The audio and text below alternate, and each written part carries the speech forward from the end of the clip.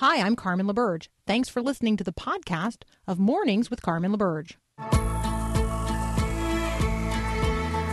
Inspiring you to bring God back into the conversation of the day. This is Mornings with Carmen LaBerge on Faith Radio. If we're gonna fly, we fly like eagles. Arms out wide. If we're gonna fear, we fear no evil. We will rise. By your power, we will go. By your spirit, we are bold. If we're gonna stand, we stand as giants. If we're gonna walk, we walk as lions. Good morning. Good morning. Good morning. It is the 31st of January. You are listening to Mornings with Carmen, and I am Carmen LaBerge. If this is your first time here with us, hey, good morning. Good morning. Thank you for including me in your day today. Look forward to getting to know you.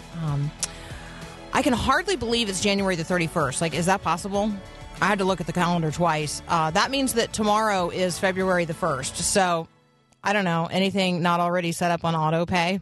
That's actually the thought that crossed my mind. Do I have all the right things set up on auto pay for the first of the month? And if not, tomorrow is the first of the month. So I need to check in on some of those things. Some of those things that like auto renew every year. Like it seems to me like I set them up for February the 1st because at January the 1st, I have too many other things I'm thinking about. So there you go. That's what's on my mind this morning. What's on your mind this morning? Tomorrow is February the 1st, so I'm wondering if you would join me in reading through the Bible together. We are starting the book of Acts tomorrow. So go to myfaithradio.com and join us in reading the book of Acts, one chapter a day for each day of February. Yep, so that starts tomorrow. So don't miss out on that. Certainly still time to sign up for that opportunity. So go to myfaithradio.com, reading through the Bible together, the book of Acts. We'll send you it's not like it's a reading plan because it works like this. February 1, Acts 1, February 2, Acts 2. So instead, what we supply to you is a really great study guide that you can download and share with other people. It's all free. And then a daily podcast as well, just to help you engage with the material and understand it. I wouldn't even say a little more fully. Understand it from the perspective of those of us who are reading it with you and offering our sense of what's happening in that passage on that day. So there you go. Acts, the book of Acts. Join us in reading it together as we're reading through the Bible. In my quiet time this morning, we should celebrate. Paul Perot. I don't know if we have a drum roll, but you could be the let's celebrate together. How many children now have a child champion through our one child drive at the end of last week and over the weekend? Well, over the weekend, a lot of people did call in, and we are now, for Faith Radio, 116 child champions and children sponsored. Thank you so much. That's amazing. That's really extraordinary. And if you saying to yourself, I feel like I missed out on that opportunity. No, you didn't. No, you didn't. You can still check in with us at myfaithradio.com. The one child information is still posted there. And you can still sponsor a child. There's literally an endless opportunity to do this. So I personally invite you, as does Paul, to engage in this. And thank you to the 116 of you who stepped forward as child champions during this partnership with One Child and Faith Radio. So, I'm really very, very excited. All right, I was struck this morning during my quiet time by a question. And the question is this: how much of my personal worship time is spent simply delighting in the presence of the Lord, versus how much of it is spent, reading Scripture, reflecting on Scripture, making my little notes about what I've read in my journal, poring over a passage.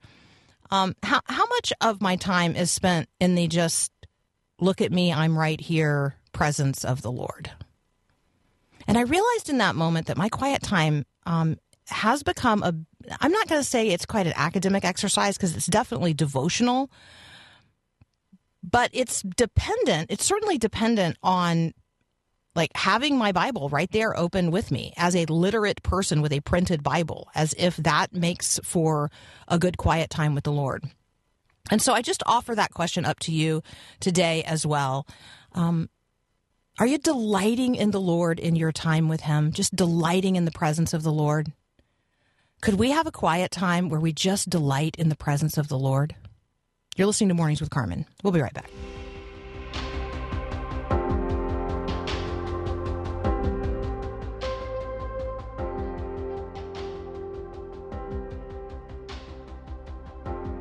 Cold pizza for breakfast, warm Coke to wash it down.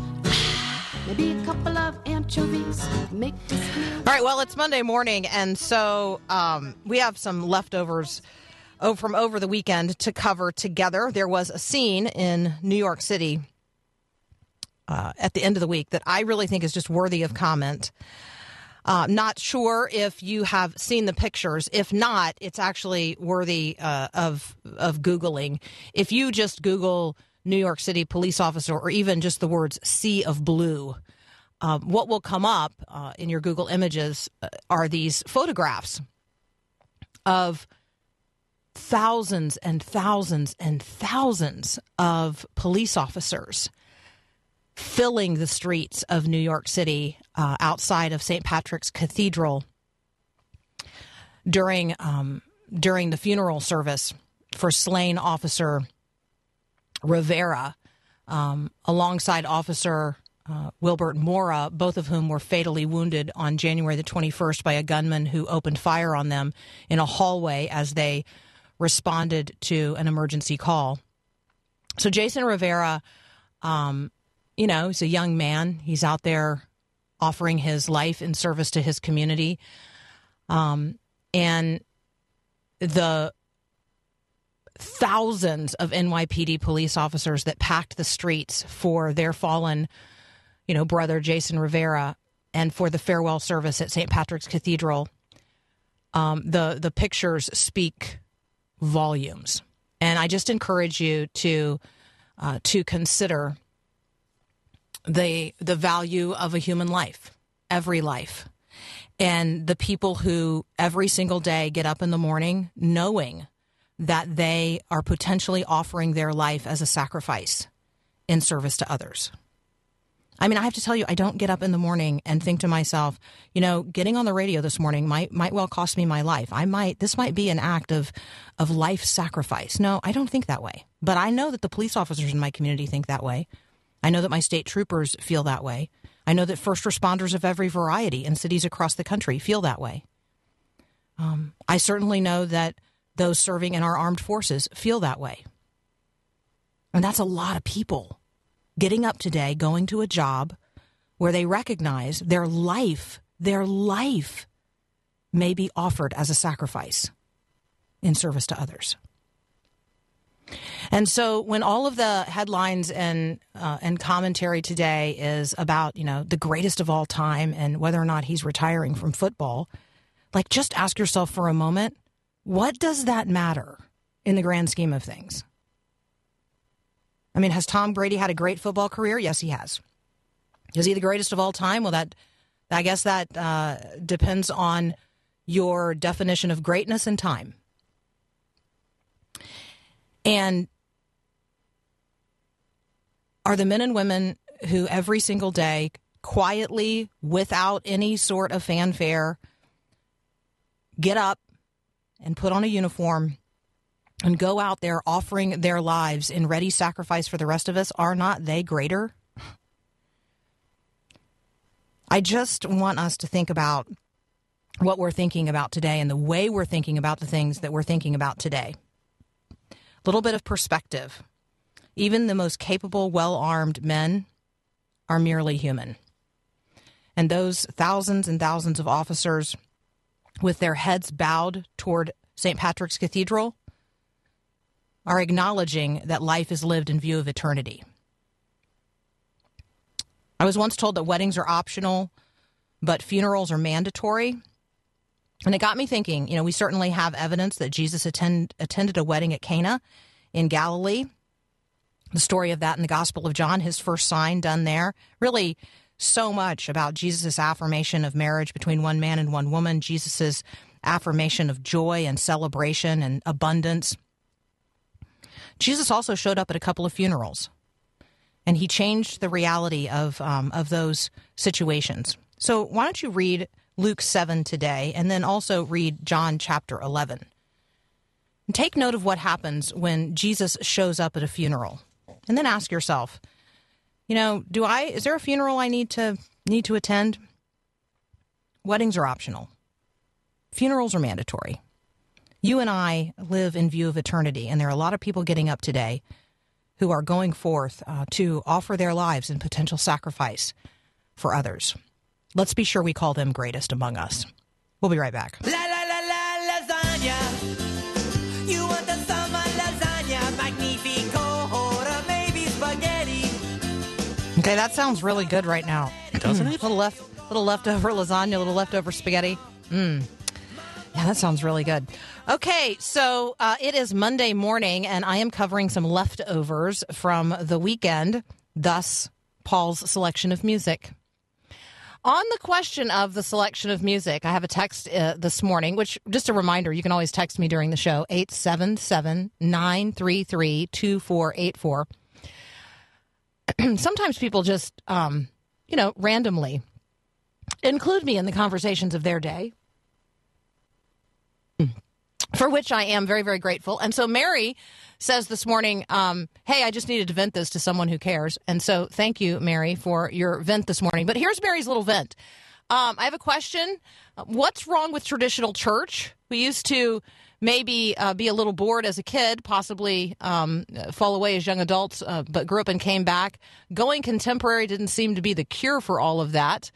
All right, so Mary, I'm thinking here you're talking about music styles, right? Isn't when we think about quote unquote going contemporary, is there a list of things that we're talking about there, or are we primarily talking about music? We might also be talking about the way people dress for worship.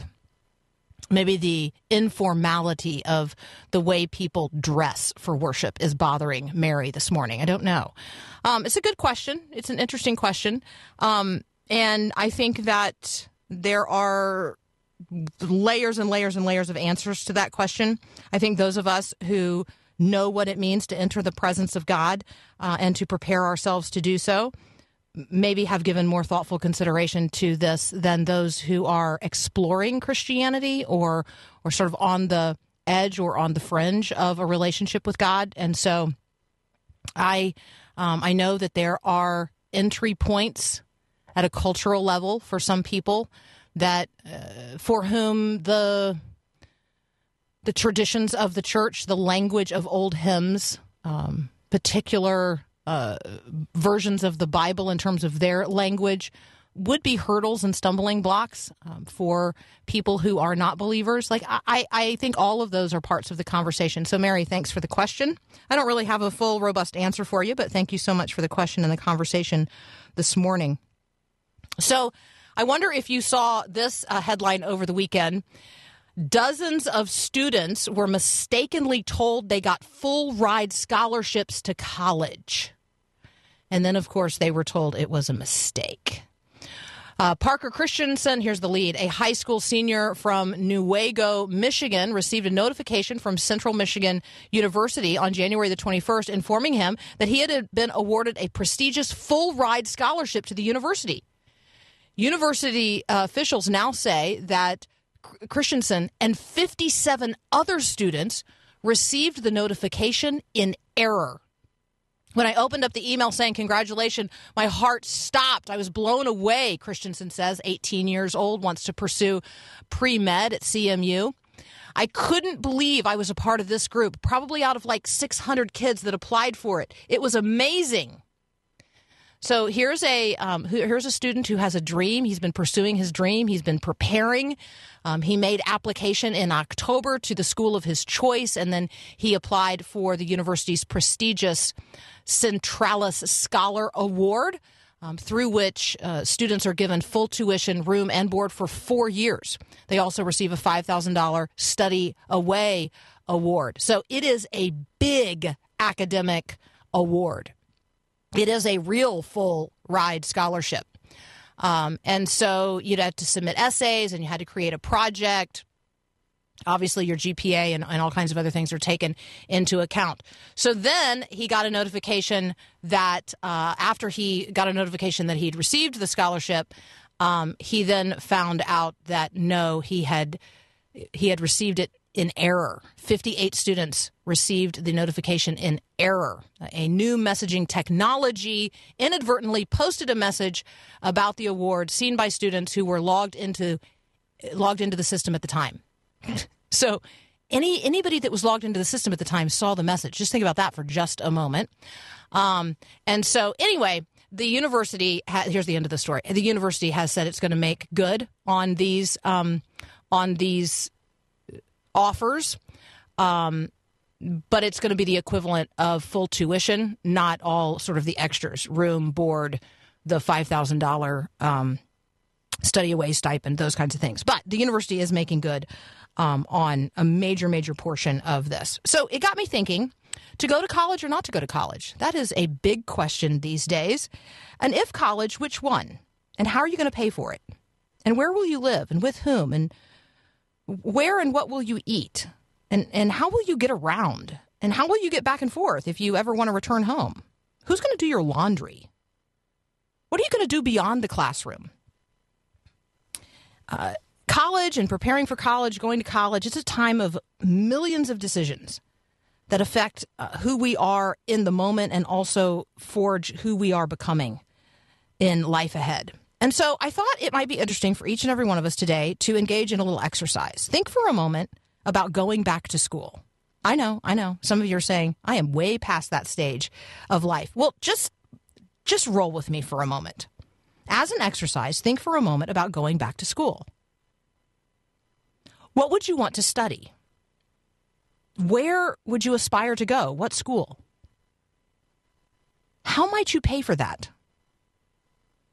What would you sacrifice in terms of where you are now and how you live now in order to attain that? When I arrived at graduate school in the fall of 1990, I was young. Like I had just graduated from the University of Florida in the spring of 1990, and I started at Princeton Theological Seminary in the fall of 1990. So I was young, wet behind the ears, like technically straight out of college. And in my entering class, there was one couple who really stood out because they were literally old enough to be my parents. Their names are Gary and Joyce Sahlquist, and they were from Cincinnati. And I learned that Gary had been an executive at Procter & Gamble. Their kids were in college, and now so were they.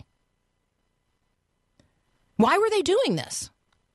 Because they had a dream, because they had a passion, because they had an interest in serving emerging Christians or Christians in emerging generations through higher education. Gary was in seminary in order that Gary could prepare to be the president of a Christian college. It was what God had set in his heart and in his mind, and he knew he had all of the requisite qualities in terms of business acumen and leadership in life, but he didn't have the academic credential that was required. And so he was there to get it. And in his 50s, he learned Greek and Hebrew. So never say, well, I'm past that point. I'm too far gone. Because it's never too late to walk by faith into the future filled with hope that God has planned for you. Never. It's never too late.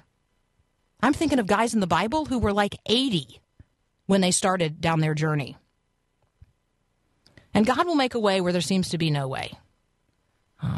So there you go. All right, one more quick thing before we take a little break. The iPhone is adding a pregnant man emoji.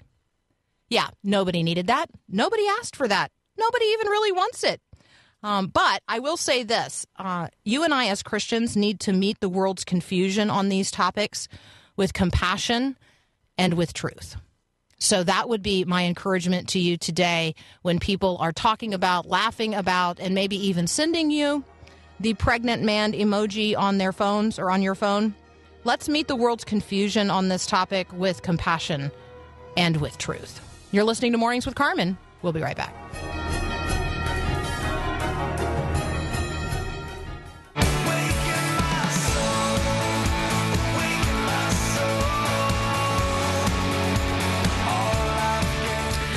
Okay, yes. I know there were football games yesterday.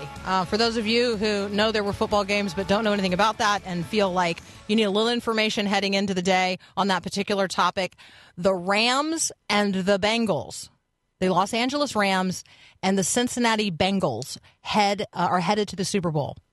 Now, there's a backstory to both of those declarations, and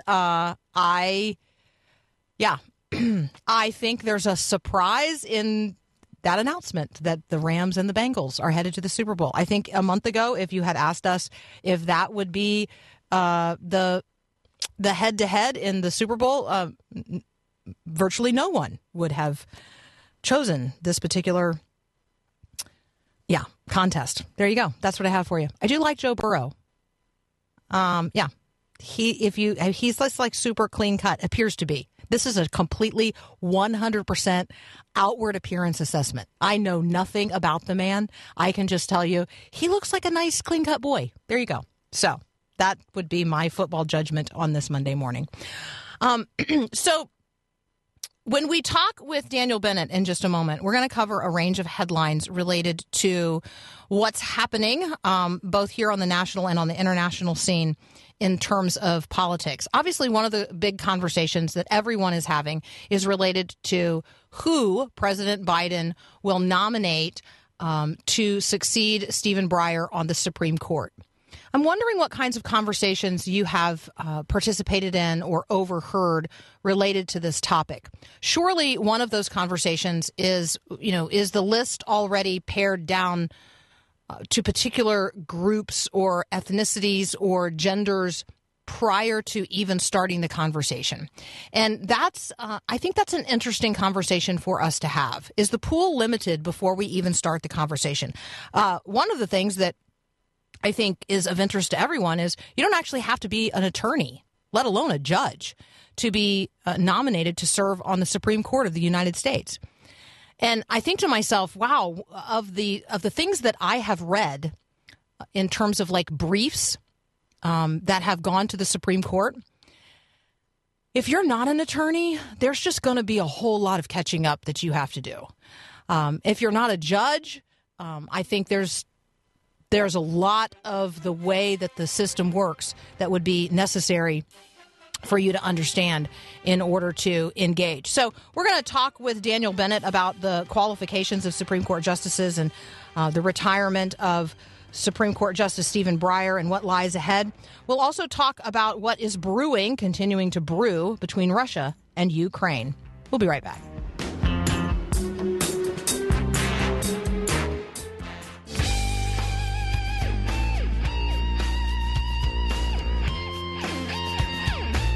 Daniel Bennett's back. You can find him at John Brown University. You can also find him at his Uneasy Citizenship blog on Substack.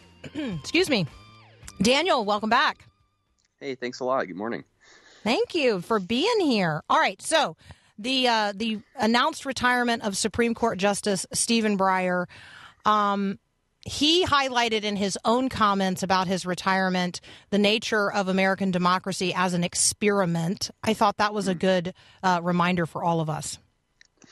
Yeah, it's absolutely right. I actually was just talking to some students about this the other day.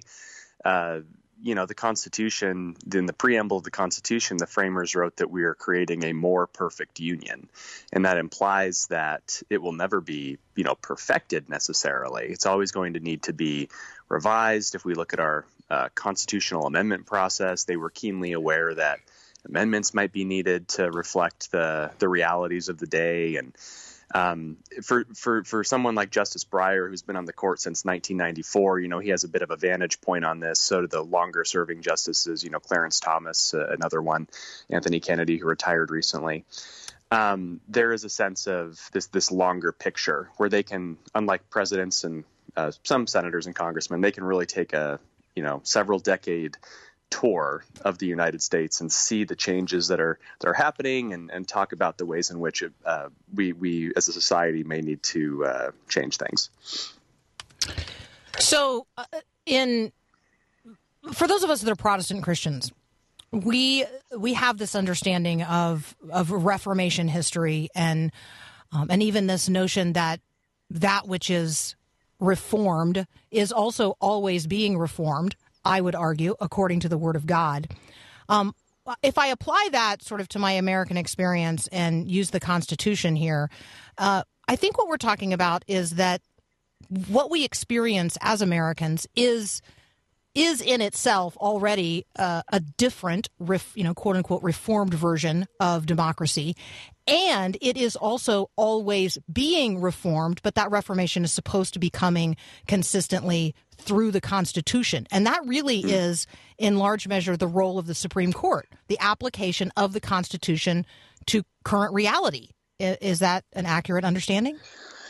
Well, that's certainly the way that we've been doing it for about a little over 200 years. The Supreme Court has essentially established itself as the arbiter of what the Constitution says, and, more importantly, how it binds other branches of government and the states in some cases.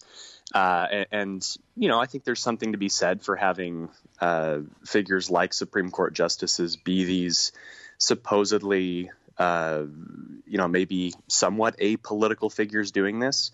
I think the danger comes when we start to think of the Supreme Court as a completely apolitical branch, or a branch that has nothing to do with politics, because ultimately it is a political branch, right? The way we choose justices, the dialogue around the Supreme Court nominations process, there's a reason why Donald Trump's justices look different than Barack Obama's justices in terms of their ideologies and what they stand for in terms of legal reasoning.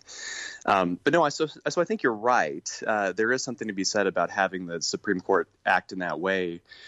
But there's also a bit of a downside when these justices can sometimes act in a way that might not reflect the, majoritarian impulses of the country, or, where culture is or might be going. So it's kind of, I tell my students a lot about trade-offs, right? That's an important trade-off in our system.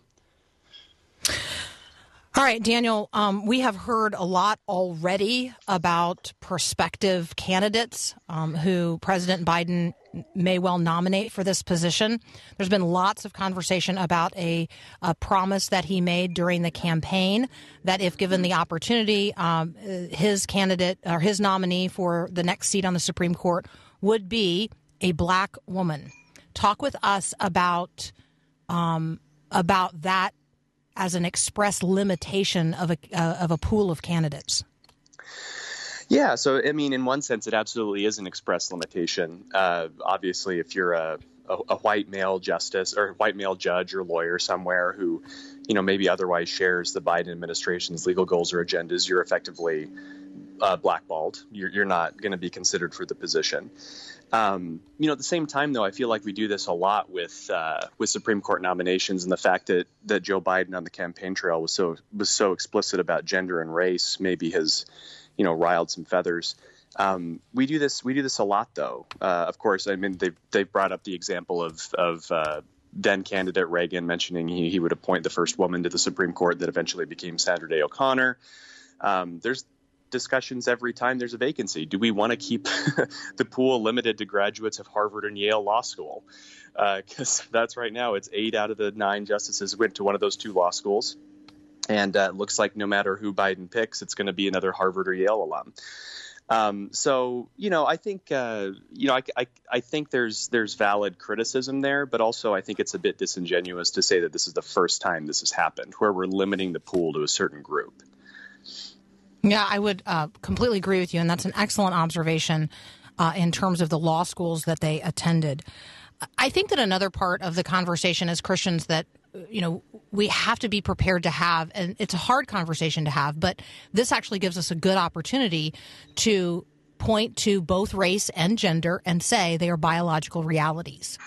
If race and gender are social constructs, which is often argued by people on the progressive left, then it makes no sense to limit a pool of candidates to that which is quote unquote black or that which is quote unquote woman, because those are social constructs in progressive ideology.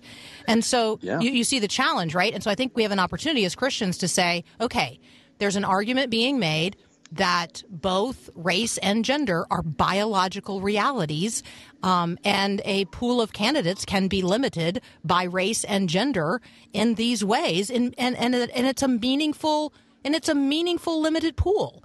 And so not just anyone is black and not just anyone is female. And I think that's a good opportunity for us to say, okay, there is a conversation being had here about reality, and that's good. Yeah.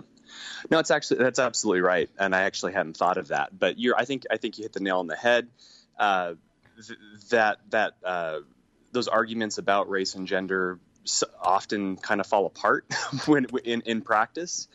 Obviously, if a white man were to say, well, I identify as a woman, why am I not being considered for this position? I feel like, certainly the Biden administration wouldn't consider that. Maybe some on the left might have trouble reconciling those things. I think it's a good opportunity to say, okay, if this is the litmus, let's at least agree that there are realities in play. Yeah. I think that's definitely true. All right, I want to touch on a couple of other topics with you. I think that we can give people an update on what's happening in the situation between Russia and Ukraine. My favorite part of this story took place over the weekend. A fishing community on the southern tip of Ireland. So these group of fishermen actually turned the Russian Navy around. So Russia had ordered these naval drills off the Irish coast, and this group of fishermen, led by, because you couldn't cast this any better, a guy named Patrick Murphy, who is head of the Castletownbere-based Irish South and West Fish Producers Organization, spelled with an S, not a Z, who said, well, I'm really shocked. I didn't think little old us just acting together would have an impact on international diplomacy.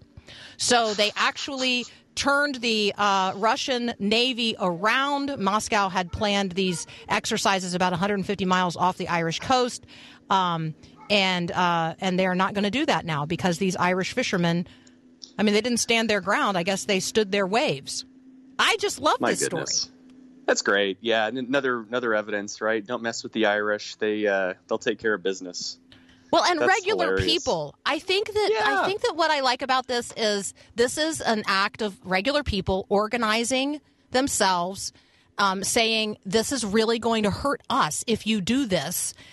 Please don't do this. And it actually moving the needle on something that a bunch of people in suits going to a lot of meetings in Geneva have not been able to move the needle on.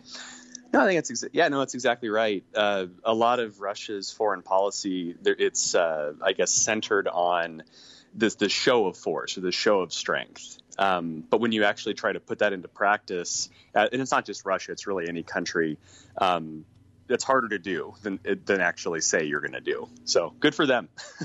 Right? Yeah, I kind of totally loved it.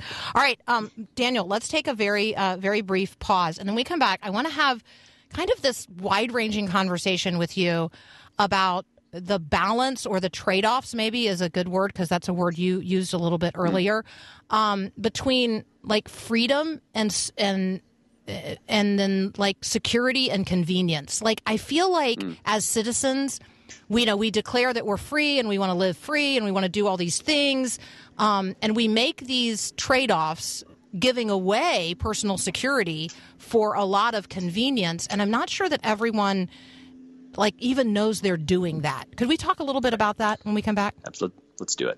All right. I'm talking with Daniel Bennett from John Brown University. He blogs. It's called the Uneasy Citizenship blog. We're also going to talk about some of his podcast picks when we come back. You're listening to Mornings with Carmen.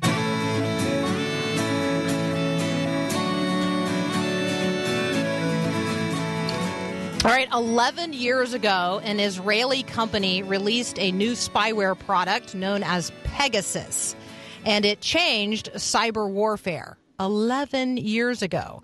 Pegasus could reliably decipher the communications of smartphones without the phone's user knowing, and without the cooperation of companies like AT&T, Apple, Verizon, on and on and on.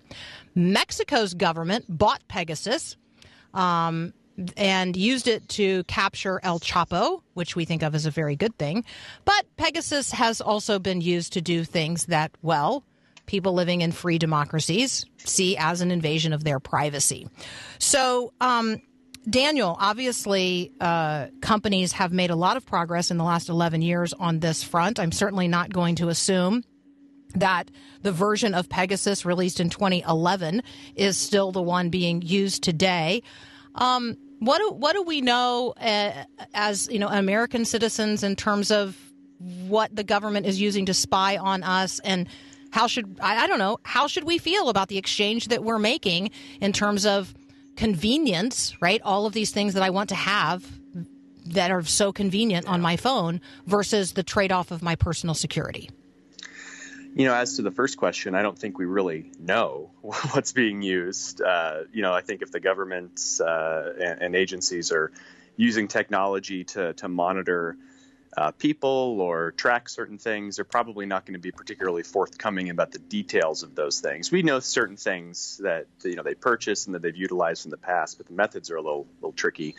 But this is one of the biggest. Again, I use that word a lot. This is one of the biggest trade-offs of living in a free society. So if we go back to the 9/11 attacks, one of the things that happened was a more stringent and exhaustive screening process for travel.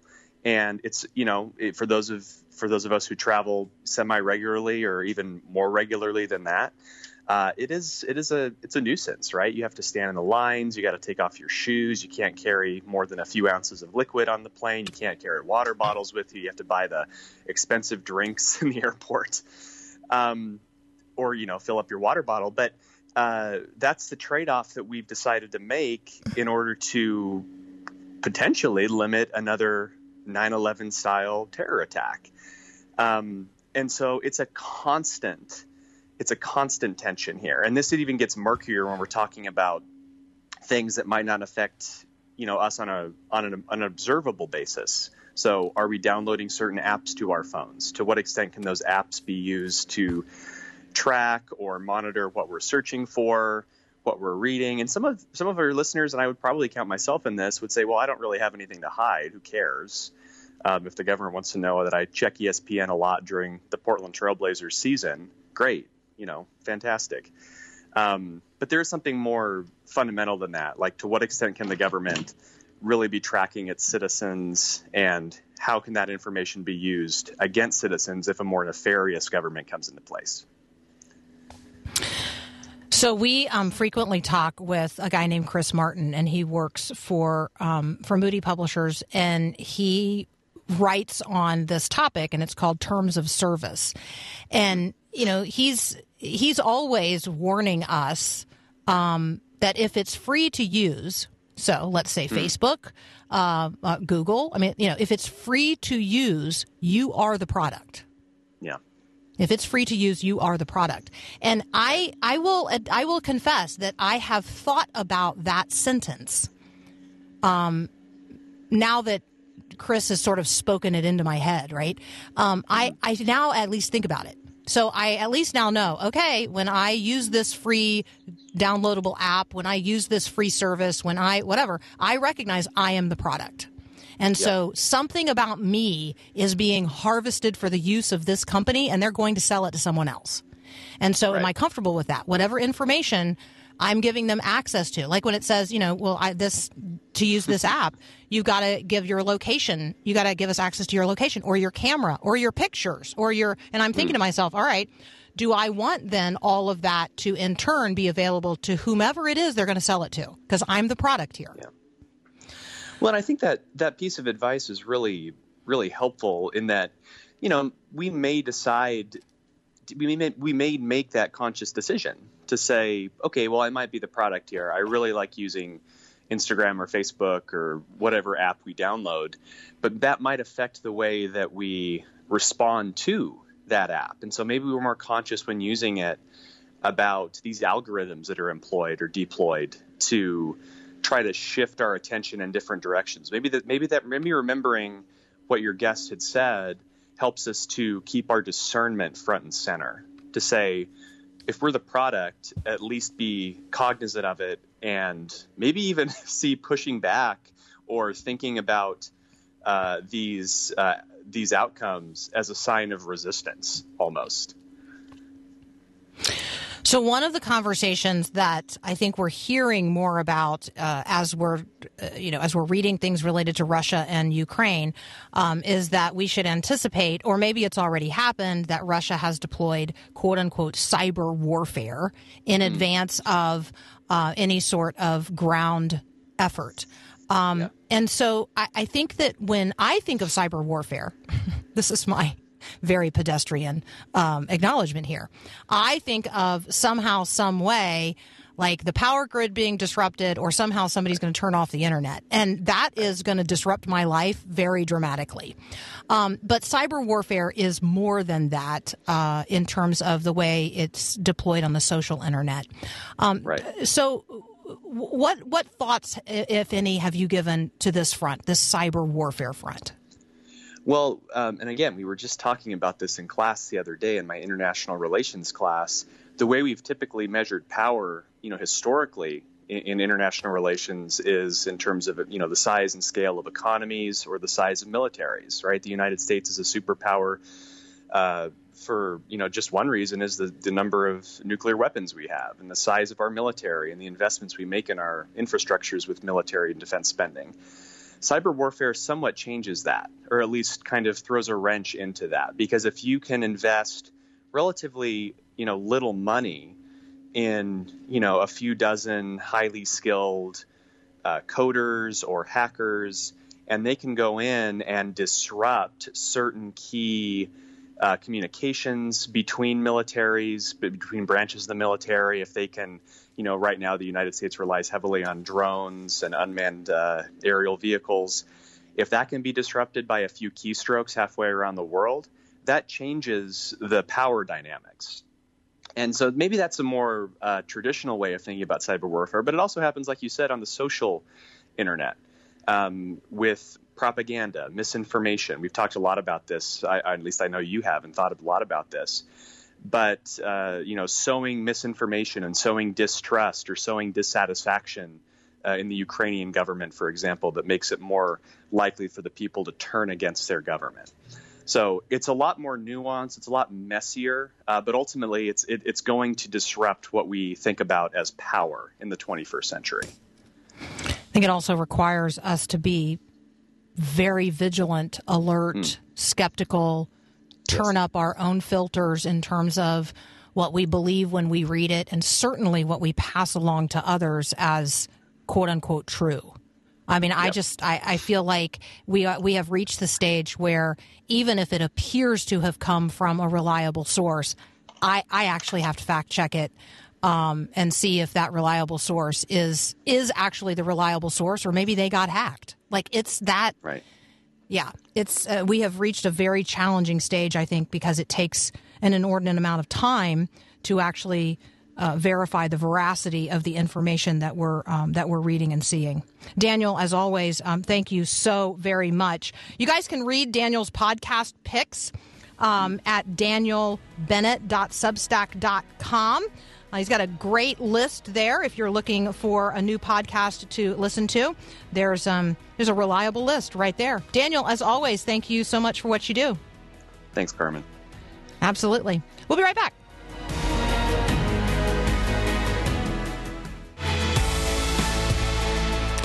All right. A couple of you have asked, hey, aren't you going to talk about the trucker convoy in Canada? All right, if you're not familiar with it, the Freedom Convoy of truckers began making its way across the country in protest of Canada's vaccine mandates. I think the most concerning story I have seen thus far related to this is out of Nova Scotia, where that Canadian province made it illegal for people, regular citizens, day-to-day folks like you and me, should we be Canadian, made it illegal for citizens to gather along a highway in advance of the Freedom Convoy making its way across the country. And so those people were not allowed to freely gather along the road. You should just consider that in terms of the limitation of freedom as the government's response to people doing something that, frankly, is not illegal to do. But they made it illegal right there in Nova Scotia. So We have another hour of Mornings with Carmen. Up next, we're going to talk with our friend Dr. Linda Mental about just how much we need a brain dump. I don't know. That sounds good to me. Doesn't a brain dump, doesn't that feel like there's just a lot in there, and it would be good to just get it out. And then I have a really special guest for us in the bottom of the next hour. His name is Elijah Stacy. He's a very young man. He is facing death with courage and hope. Inspiring story. He was 17 years old when he wrote the book. He's 19 now, and he is on a mission to cure the disease he suffers from. Thanks for listening to this podcast of Mornings with Carmen LaBerge from Faith Radio. If you haven't, you can subscribe to automatically receive the podcast through iTunes or the Google Play Music app. That way, you never miss an episode. It's also available anytime at myfaithradio.com.